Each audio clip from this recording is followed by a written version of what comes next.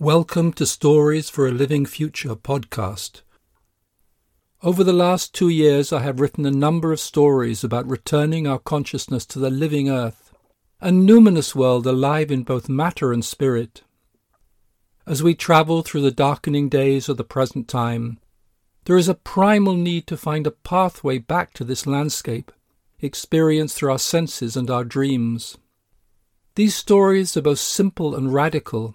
Simple because they describe what is already around us. The wind in the trees, water flowing over stones. Radical because they point to a fundamentally different quality of consciousness, which belongs to both our distant past and our possible future. Presented here as a series, these stories are an opportunity to become immersed in this landscape, physical and imaginal, and through this shift in awareness to be able to walk towards a living future. Epilogue. Although this is not the final podcast, I want to summarize the themes I have explored. Other stories will follow as I am drawn down other pathways, trying to map the journey of the present time, a journey seen from the edge of the world, here where the sea meets the sand, where the worlds come together. There is a moment in and out of time that draws my attention again and again. In this moment, in this place, one story tells itself in different ways, circling around a central theme, how to find our way through these darkening days, a way that leads to what I have called a living future, whether imaged as a pathway half hidden under a blood moon, or returning to an imagined first day. This is a journey of reconnection. A reconnection to a forgotten part of ourselves, older, magical, and most important, part of the living earth. Whether in the simple act of watching river otters, or facing the darkness devouring Ukraine, I am trying to tell a story that holds hope, even as it does not deny the difficulties of the present time, the crises surrounding us. In the last years we have experienced a global pandemic, are becoming more and more aware of the catastrophic effects of the climate crisis and loss of biodiversity. And then the tragedy in Ukraine, where unprovoked violence and brutality are destroying lives and bringing famine to millions. This rising darkness tells its own story, which we can no longer afford to dismiss. I grew up in the idealistic days of the 60s, when spiritual traditions from India and the East brought new colours into the bleak world of middle-class England. I attended the first Glastonbury Festival, near to the mysterious Tor that carries an ancient tradition of Druids and King Arthur's mystical Avalon. We learned about ley lines, the energy structure of the earth known to our ancestors. We felt that here, beside the Tor, our dreams could be magnetised by the earth and come alive. We were naive and blissful, rejecting the materialistic world of our parents, believing that free love, music and meditation would change the world, that through dancing and chanting we could bring peace. And this spark of hope is still alive within me, the promise of a different way to live. Of course it was idealistic, like the summer I dug up a friend's backyard in order to grow my own vegetables until the brambles finally defeated me. It would be decades before I was able to harvest and cook my own squash and tomatoes, dig my potatoes from the ground. But although it may be difficult to live a dream, it is even more difficult to live without one. And I have always been haunted or blessed with a dream of a living future in which we return to the oneness, the unity that is at the core of all existence. For decades I followed this dream through the traditional inward path of the mystic, the Sufi journey within the heart to love's unity, which I described in the story Threads of Love. But at the beginning of the new century other visions came calling, of how these central themes of oneness and a return to an awareness of the sacred nature of creation belong to the next step in our human evolution and our journey together with the earth.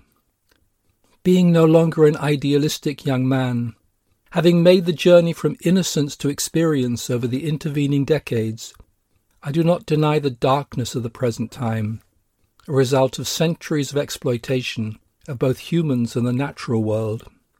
I still believe in a possible future free from the stranglehold of materialism, but I also know that it will be a hard road to travel through the wasteland of our present civilization. And I believe that we have to begin to make this journey, find our way towards this living future, even if it will be many decades before a new civilization emerges. That is why I am drawn to tell these stories, simple signposts to reconnect us to a deeper knowing that we all carry within us. It is this knowing that we need if we are to find our way. Watching my 4-year-old granddaughter fully enjoy the simple things, drawing a chalk picture on the sidewalk, making a castle of cushions, enjoying her grandma's banana muffins, I am drawn back to what is essential and deeply human.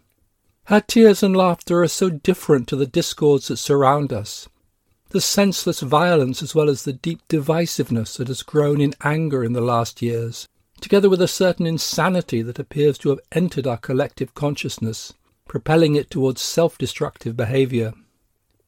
Sometimes I wonder if I am just an old man seeking a childhood he never knew, a dream that will always remain just a dream. But then I look within my heart and know that there is another way to be.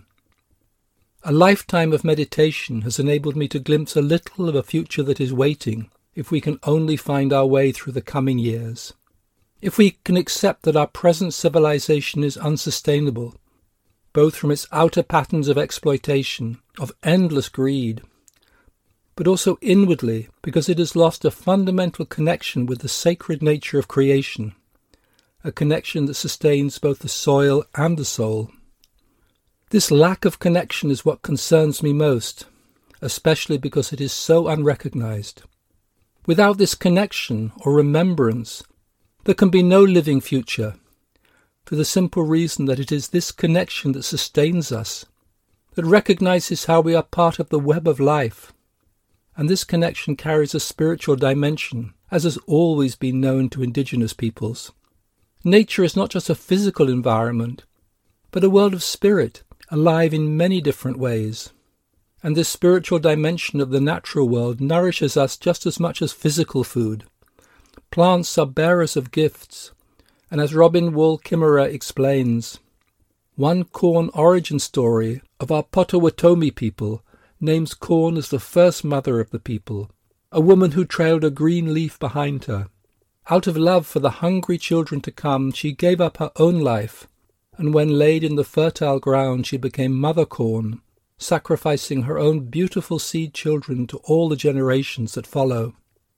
Regaining this connection to our ancestral knowing welcomes us back to the living land, alive in spirit and sustenance. It is this community, this quality of kinship, we need to return to a place of belonging.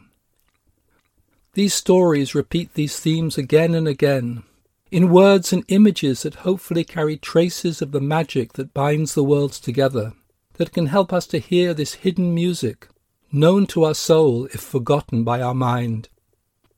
How these coming years will unfold, no one knows.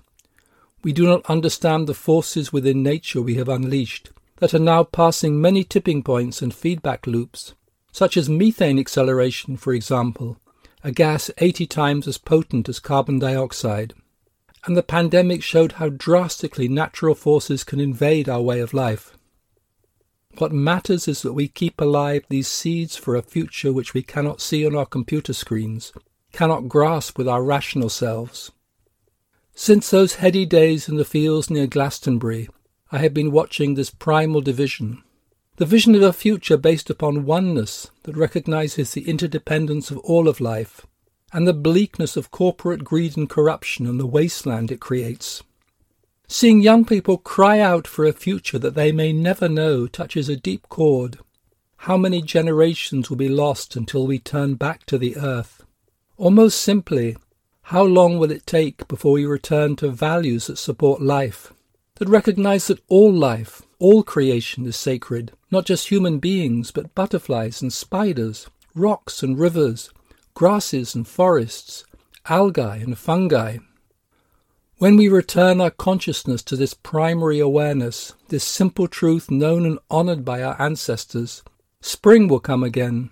How this spring will awaken, What buds will flower, what trees will bear fruit, will depend upon our attitude and actions in the coming years and decades.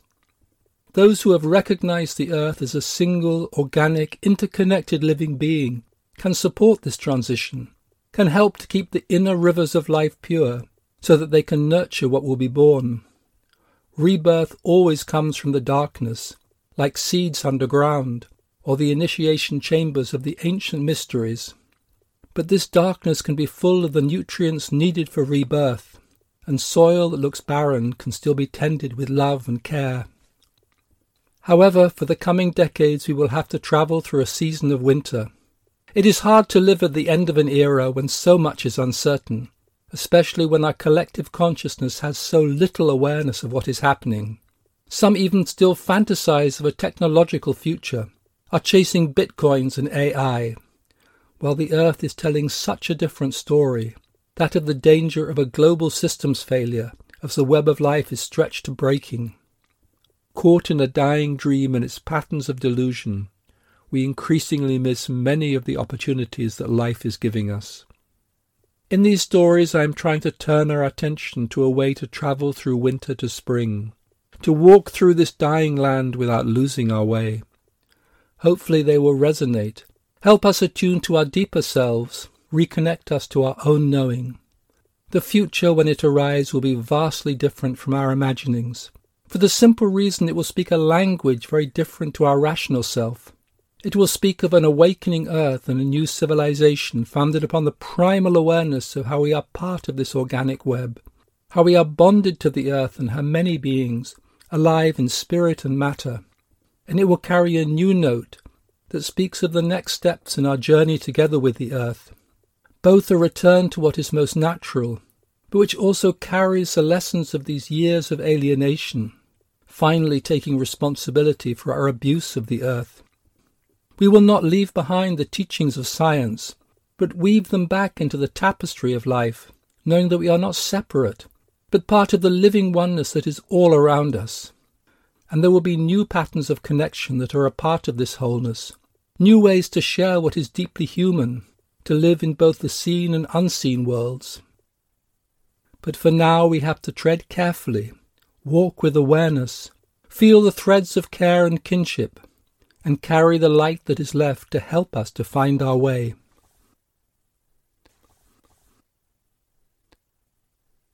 This has been the Stories for a Living Future podcast with Llewellyn Vaughan Lee. Thank you for listening.